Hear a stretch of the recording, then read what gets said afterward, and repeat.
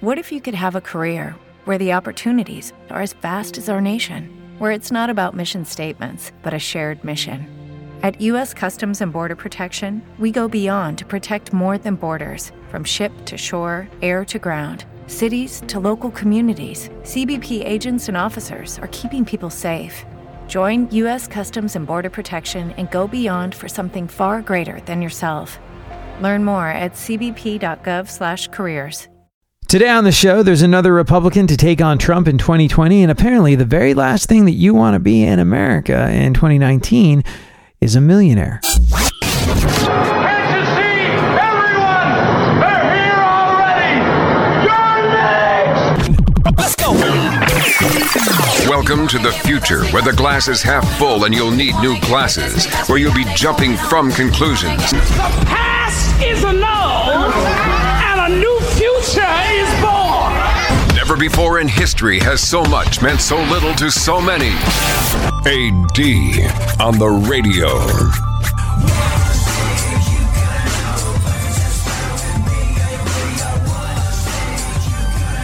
Oh man, you want to talk politics today? A lot of people seem to want to talk politics today. A lot of people seem to feel that today is a bit of a momentous occasion. A lot of people have said, AD, you got to mention this. This changes the landscape. This changes everything. This is going to make 2020 a very different kind of year.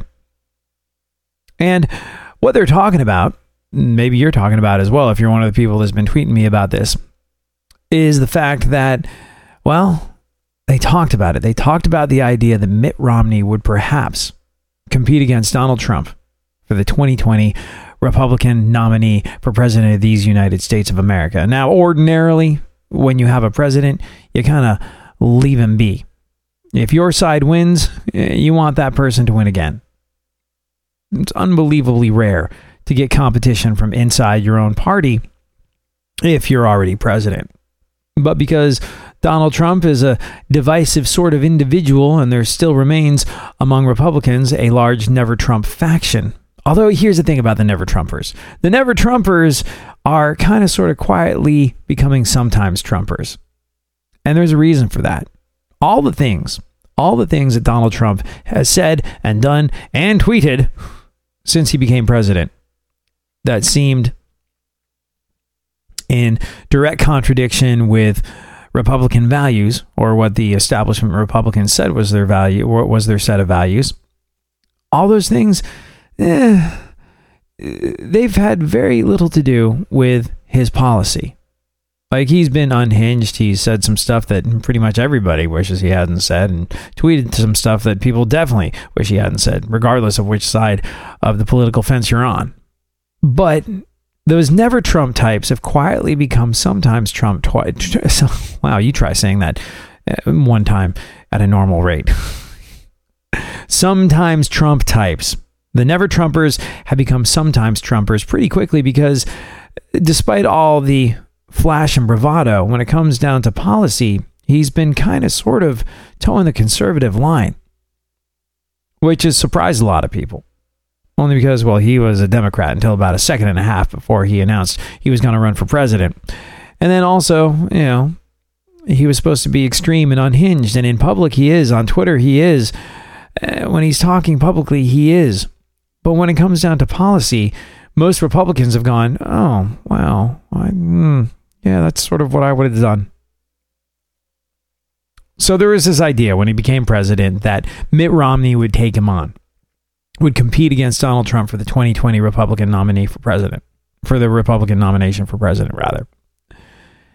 And today, oh man, like I said, a lot of people have been at me, people on the left and the right going, this changes everything, dude. You have to talk about this. And I don't know if it does, but it's interesting. It is not, in case you haven't figured it out yet, it is not Mitt Romney. Now, that would make things interesting. Why? Because the entire world knows Mitt Romney's name. He is an unbelievably public figure. Everybody in America knows who he is. Pretty much everybody in the world knows who he is. And a lot of people, when Trump became president, went, oh man, couldn't we just have Romney next time? He's kind of sort of predictable. He makes us feel a little bit more comfortable.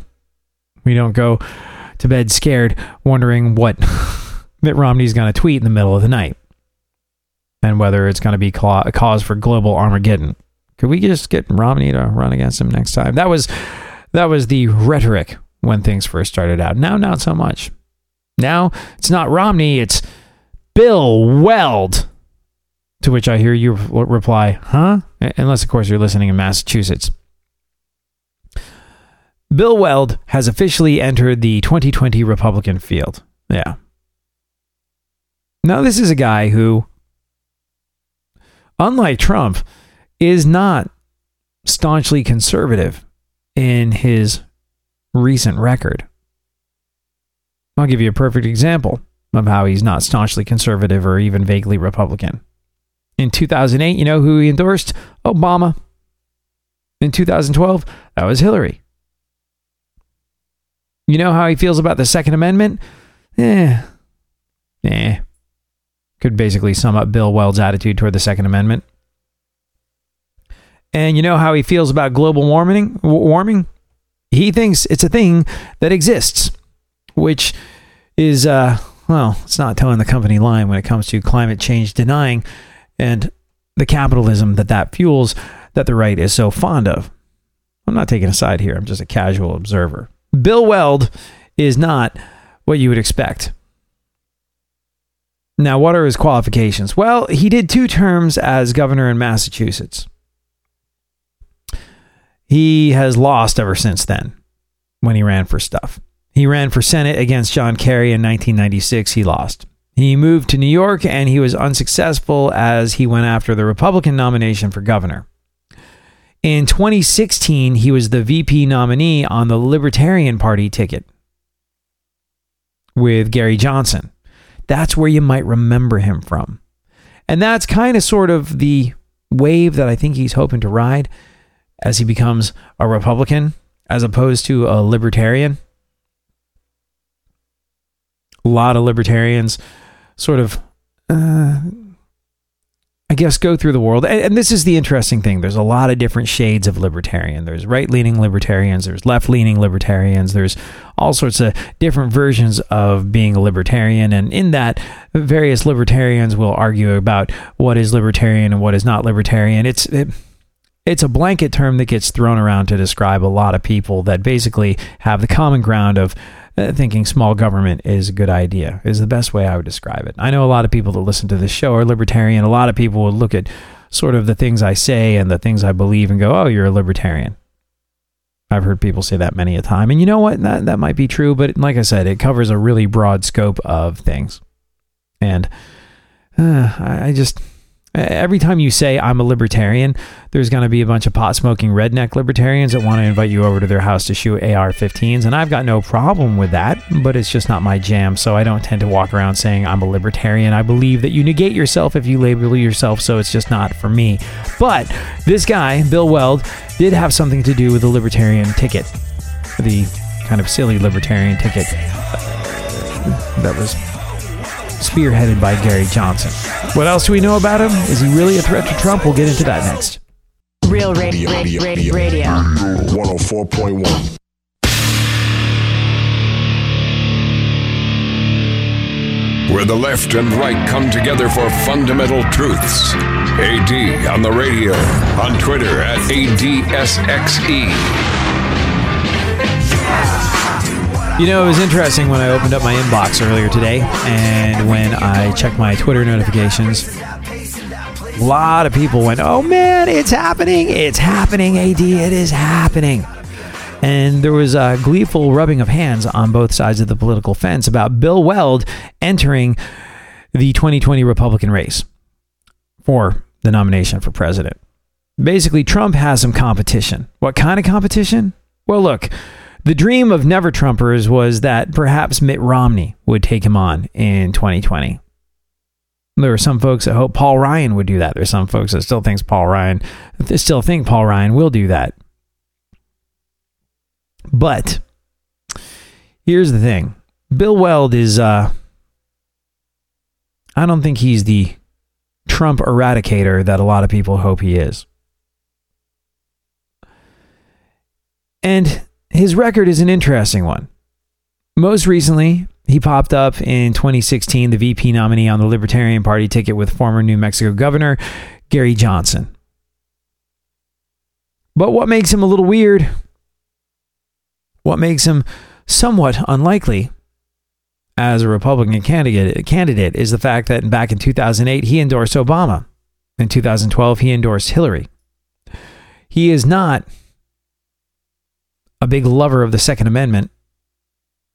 He believes in global warming.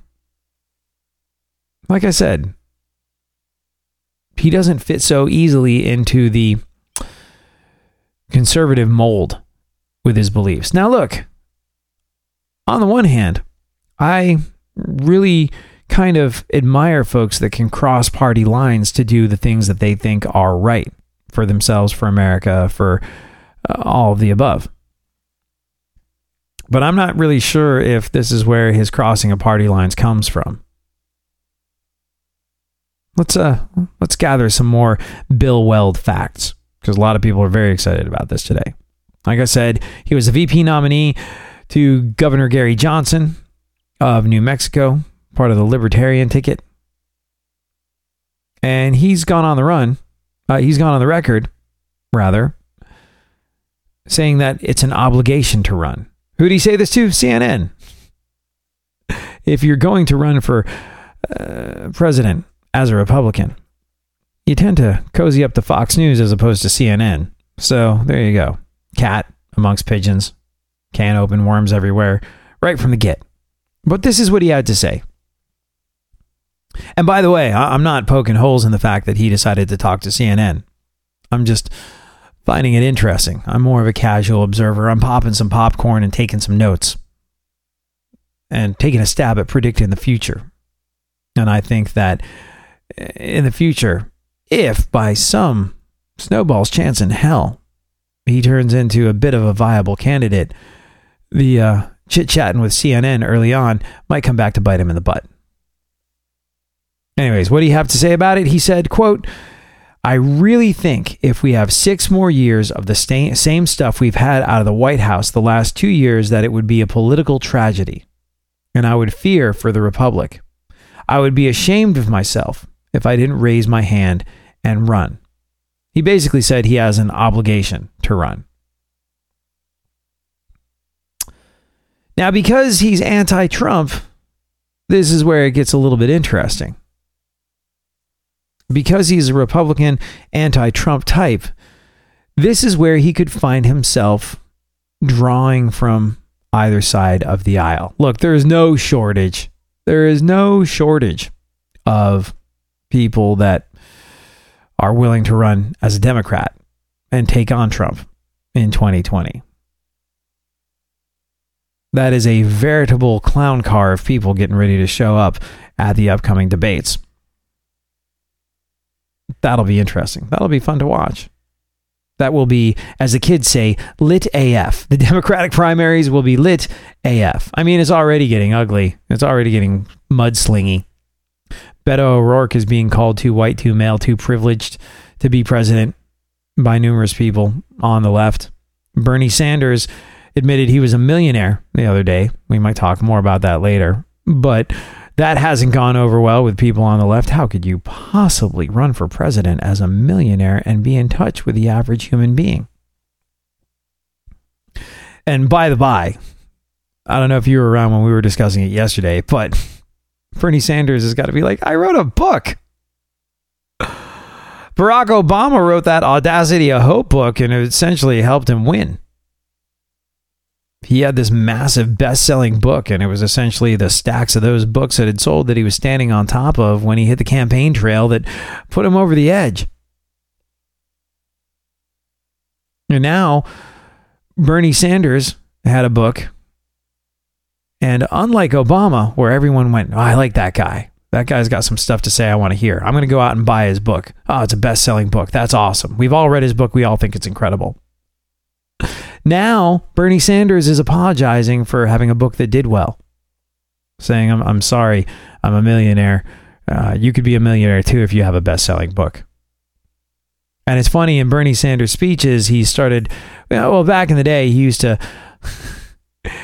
call out millionaires and billionaires.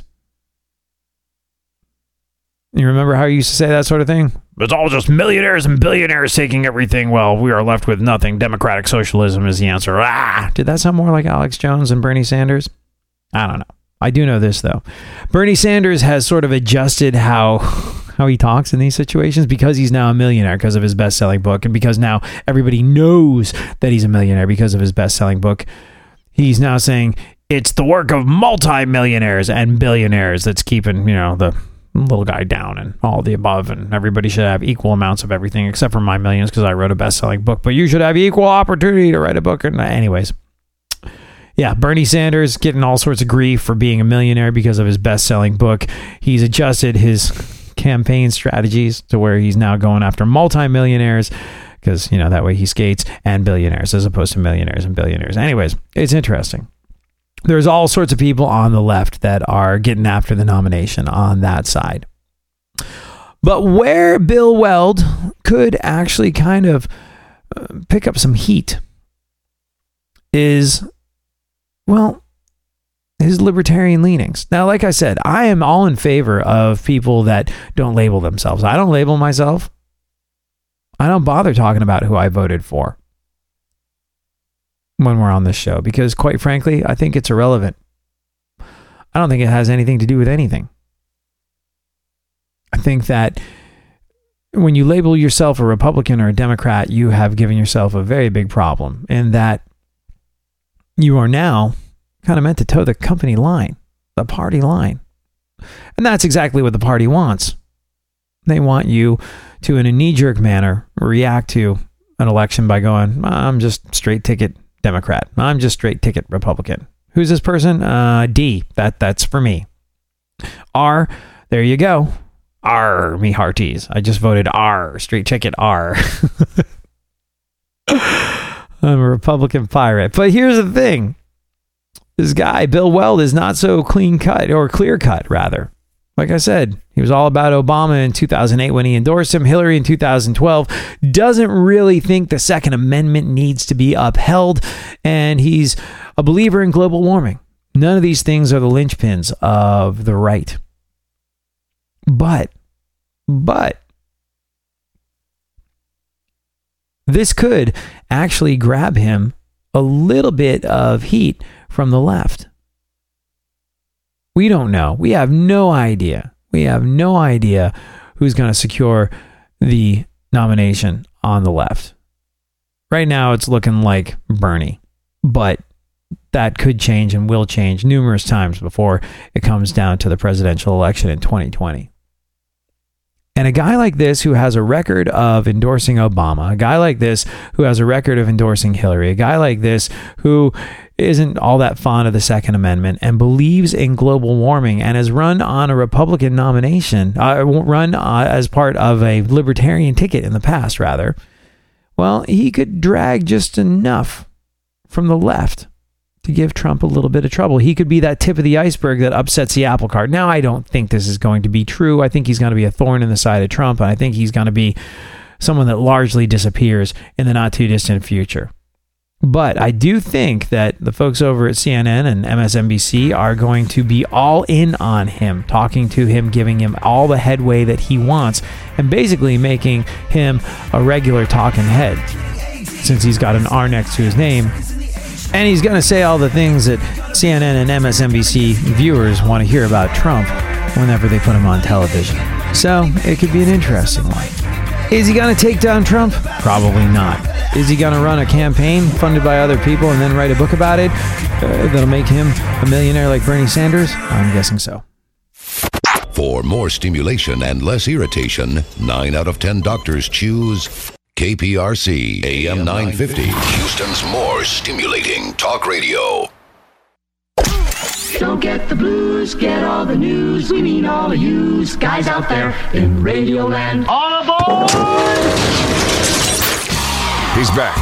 AD on the radio. Give it up, yeah. Give it up, yeah. Bring this on, bring this on. So, there's something magical, mystical, amazing, legendary sounding about being A millionaire.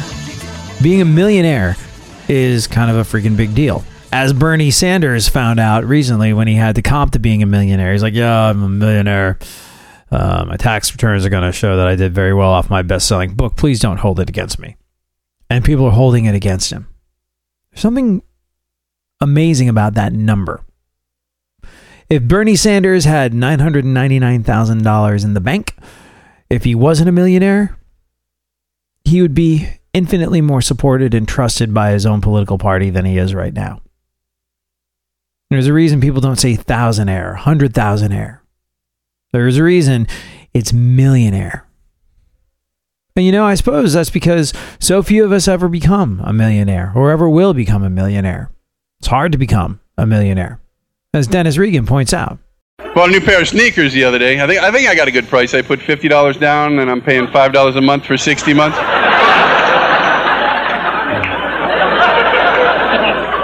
I need to make some money. I've been reading these books now, how the millionaires write books, and they all say the same thing. They say making that first million is the toughest. Yeah, I'm finding that to be the case. I hope the second million isn't this tough. In fact, I'm having a little trouble with the 1,000 barrier.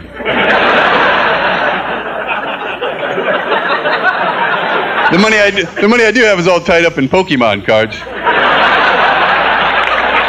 Yeah. I had to sell some Beanie Babies to get the Pokemon cards. But I wanted to diversify my portfolio.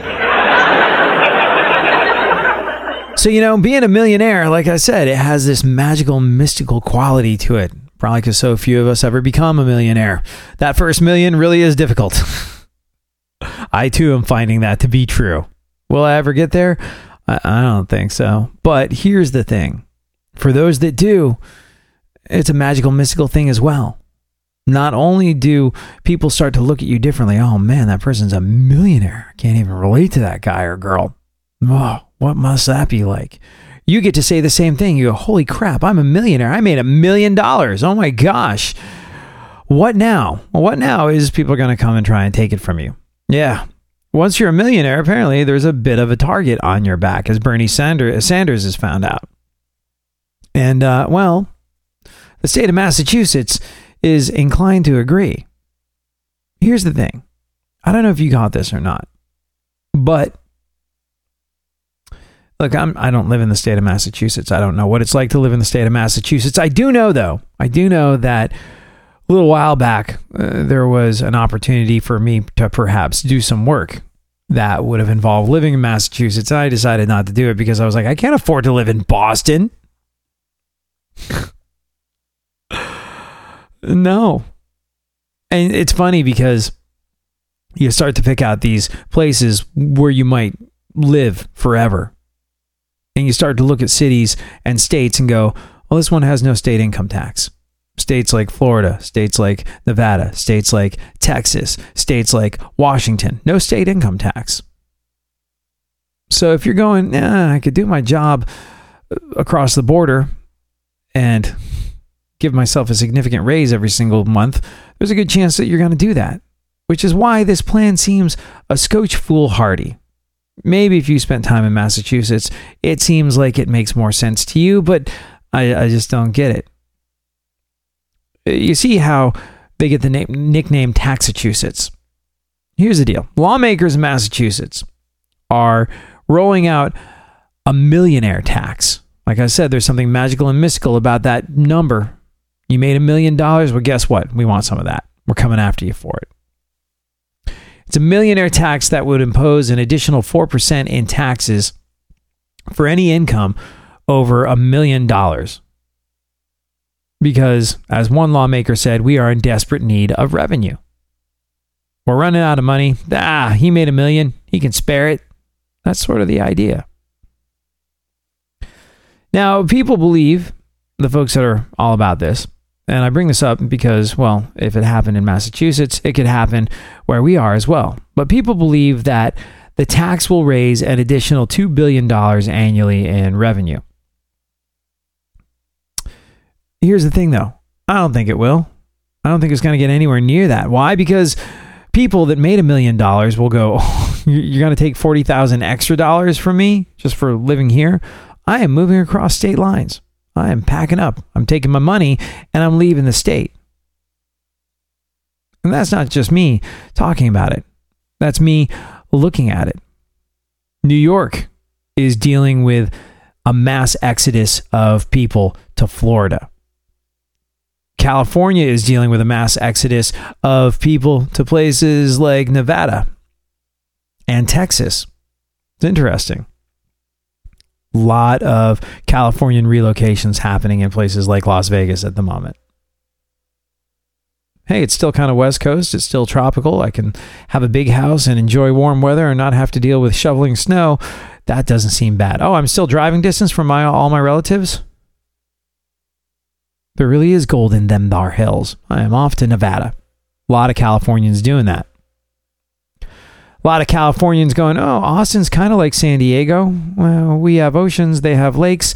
Oh, they have no state taxes. Bazinga. Yippee-ki-yay. Raising taxes on people that have made a bunch of money makes people with a bunch of money leave the state. It's been shown over and over again. New York is dealing with an exodus of people to Florida, like I said, because of the high state tax rate. This guy called Jason Lewis is the lead sponsor of the plan, and he said, we have a tremendous unmet need in our Commonwealth. Our tremendous unmet needs are hurting families, hurting our communities, and putting our state's economic future at risk. He said that low and middle income families are tapped out with a high cost of living there. And I got to tell you, when an opportunity has perhaps arisen for me to go work in a place like Boston, I've always wanted to go live in Boston because I love Boston. Boston's an amazing town. I was supposed to go to college in Boston before my band got a record deal, and I wound up not going to music conservatory. I freaking love Boston. Big chunks of my family live in that area, and I'd love to be closer to them, but I'm like, I can't afford to live in Boston. Straight up can't. It's a pricey state. And low and middle income families are in fact tapped out with a high cost of living. He is right about that. But here's where it starts to fall down. He said these super wealthy families can afford to pay slightly higher taxes and continue living in the great state of Massachusetts. Oh, really? A 4% millionaire tax. You make $1 million, you know what 4% of that is? $40,000. If you'd made $900,999, you wouldn't have to give away what is ostensibly a middle-class income to Uncle Sam. Is it going to go directly to the middle-income families that are tapped out because the state of Massachusetts has become so unbelievably expensive? No, it's not. And the folks over at something called the Massachusetts High Technology Council are saying they're going to fight this new tax, saying, look, we're trying to prevent Massachusetts from becoming Connecticut. Yeah, the proof is in the pudding right across the street in Connecticut. Another similarly New England-y type of place. Connecticut lost more than 20,000 residents because they raised taxes. People with money went, crap, I don't want to lose this much money just because I live here. Connecticut's great. It's not that great. It's not that different from other parts of New England that have lower taxes. Oh, wait, there's no estate income tax in New Hampshire? I'm off to New Hampshire, my friend. And that's what happened. They raised taxes in Connecticut. Connecticut lost more than 20,000 residents with an adjusted gross income of $2.6 billion. So it was supposed to make the state some money. It did not in any way, shape, or form. It really hurt the state's bottom line. Yet people want to keep trotting these ideas out. Here's the thing. I don't want to sound like I'm not compassionate toward people that are having a difficult time in the state of Massachusetts. I'm not having a difficult time right now, but it certainly isn't easy. You, me, all of us, we've all got to scratch and fight and work for every last dollar in 2019. We just do. And if you live in a place, if you're born in a place like the Boston area where it is unbelievably expensive, I'm very familiar with this being from New York and London. Well, that makes life that much tougher. But telling people that have made over $1 million that they got to fork out an extra $40,000 a year, which is more than a lot of people that they're trying to help are making, is going to make them bail on the state. And that's going to make the state have less. We've seen it time and time again. It's a nifty idea, but it doesn't work Why? Because it's going to make the state's breadwinners piece the hell out. And social programs and education and all the things that this is supposed to help will wind up suffering in the process.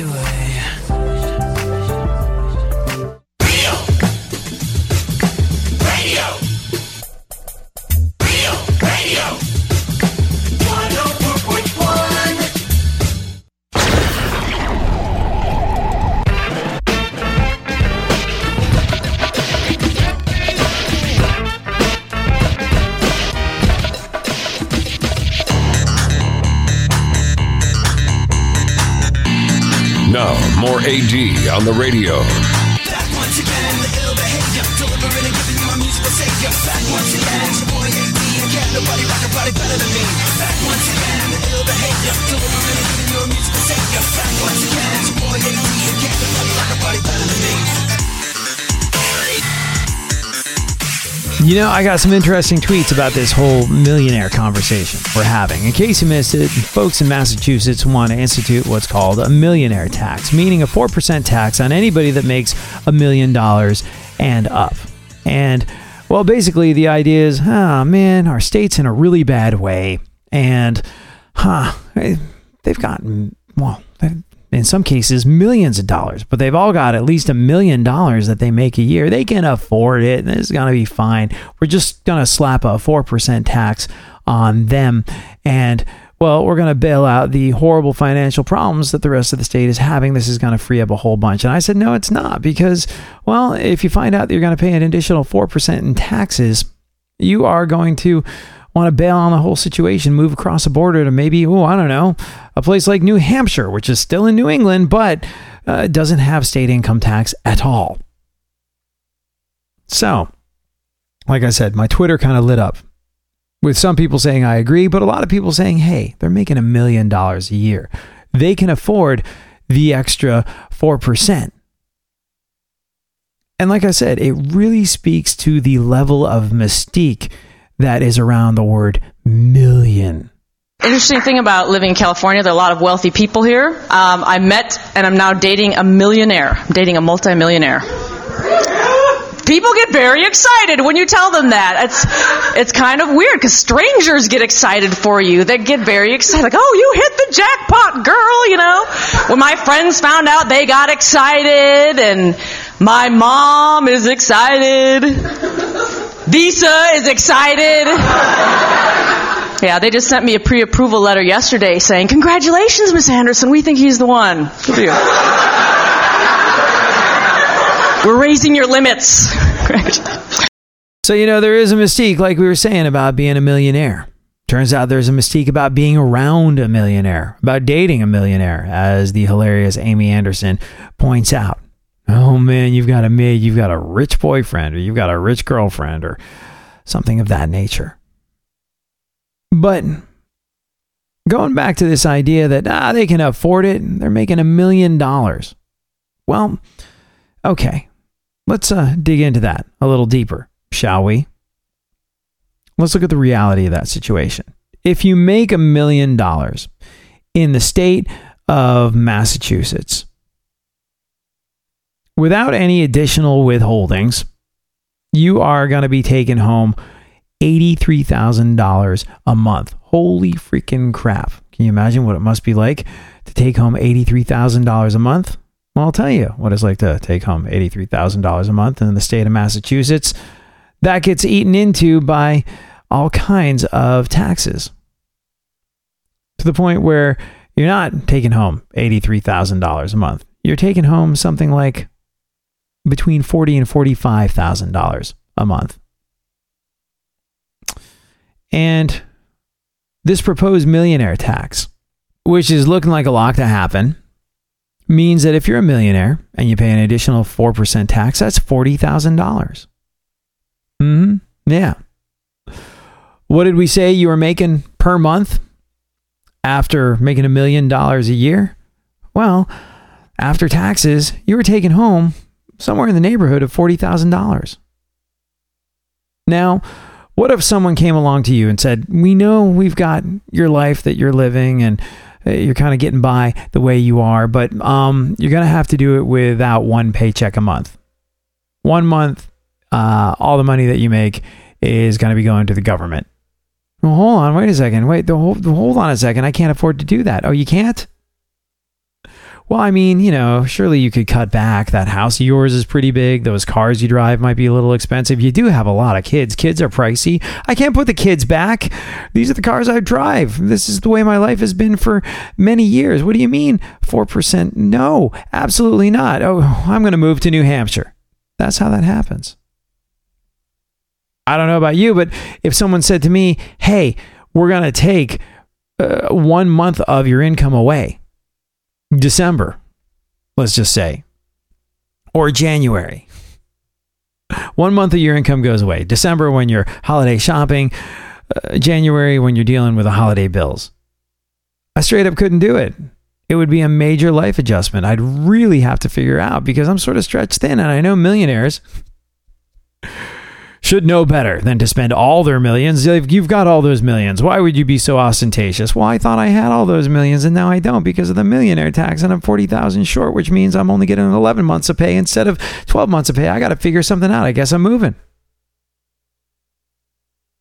To people that say they can afford it, yeah, maybe they could, but not without some serious life adjustments. And if you're going to make some serious life adjustments, that would probably involve moving to a place where your money goes a little further and you're not taxed so heavily.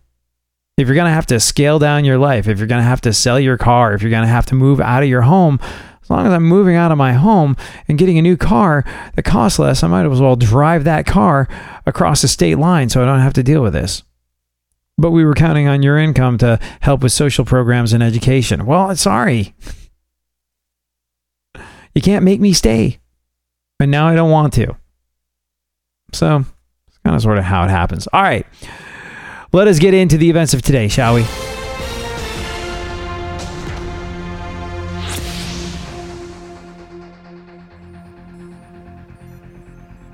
So did you hear how a man recently fended off an attacker with a piece of steak? Yeah, apparently besides being delicious, steak can also be weaponized. How so? Well, it happened at a grocery store a little while ago. A security guard recently knocked out a shoplifter with a piece of raw steak after the shoplifter pulled a knife on him. Yep. Confronted a shoplifter pulled a knife. Security guard at the grocery store knocked the shoplifter's ass out with a piece of raw meat. This was according to several ribeye witnesses. Wow, fighting with a steak. Working with that medium is rare. Well done. Hey, so you know how you kind of go through life thinking that everyone around you is getting busy all the time? You always kind of feel and have felt since you were an adolescent that everybody's having a ton of sex except for you. Well, it turns out that's just not true. Turns out that the number of women, especially getting busy in the bedroom, is down significantly in 2019. Why? Stupidest thing ever. Has to do with social media. Yeah, social media is hurting our sex lives in America. Apparently, over 50% of women, many of whom are in long-term relationships where you would think a person would feel secure, say that after being bombarded by images of beauty and booty, images of beauty and perfection and booty on Instagram and other forms of social media, they feel less confident. And you know what that lack of confidence translates into? That lack of confidence you feel in your body after being bombarded by images of perfection, photoshopped images of perfection on Instagram all day long. Well, that lack of confidence about a woman's body makes them, apparently in 2019, reluctant to have sex. Yeah, a lack of confidence caused by social media in 2019 is making over half the women in America reluctant to have sex. Women say a lack of confidence in their bodies makes them reluctant to have sex. That's interesting because, in my experience, most of the women I've dated have been reluctant to have sex because of a lack of confidence in my body. And you know what? You're kind of right. Have a good one. Be back tomorrow. We'll do it all over again.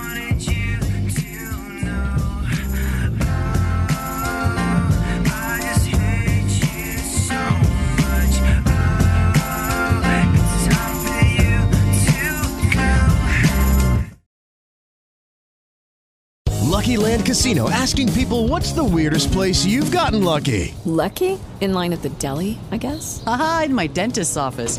More than once, actually. Do I have to say? Yes, you do. In the car before my kids' PTA meeting. Really? Yes. Excuse me, what's the weirdest place you've gotten lucky? I never win and tell. Well, there you have it. You can get lucky anywhere, playing at LuckyLandSlots.com. Play for free right now. Are you feeling lucky? No purchase necessary. Void where prohibited by law. 18+. Terms and conditions apply. See website for details.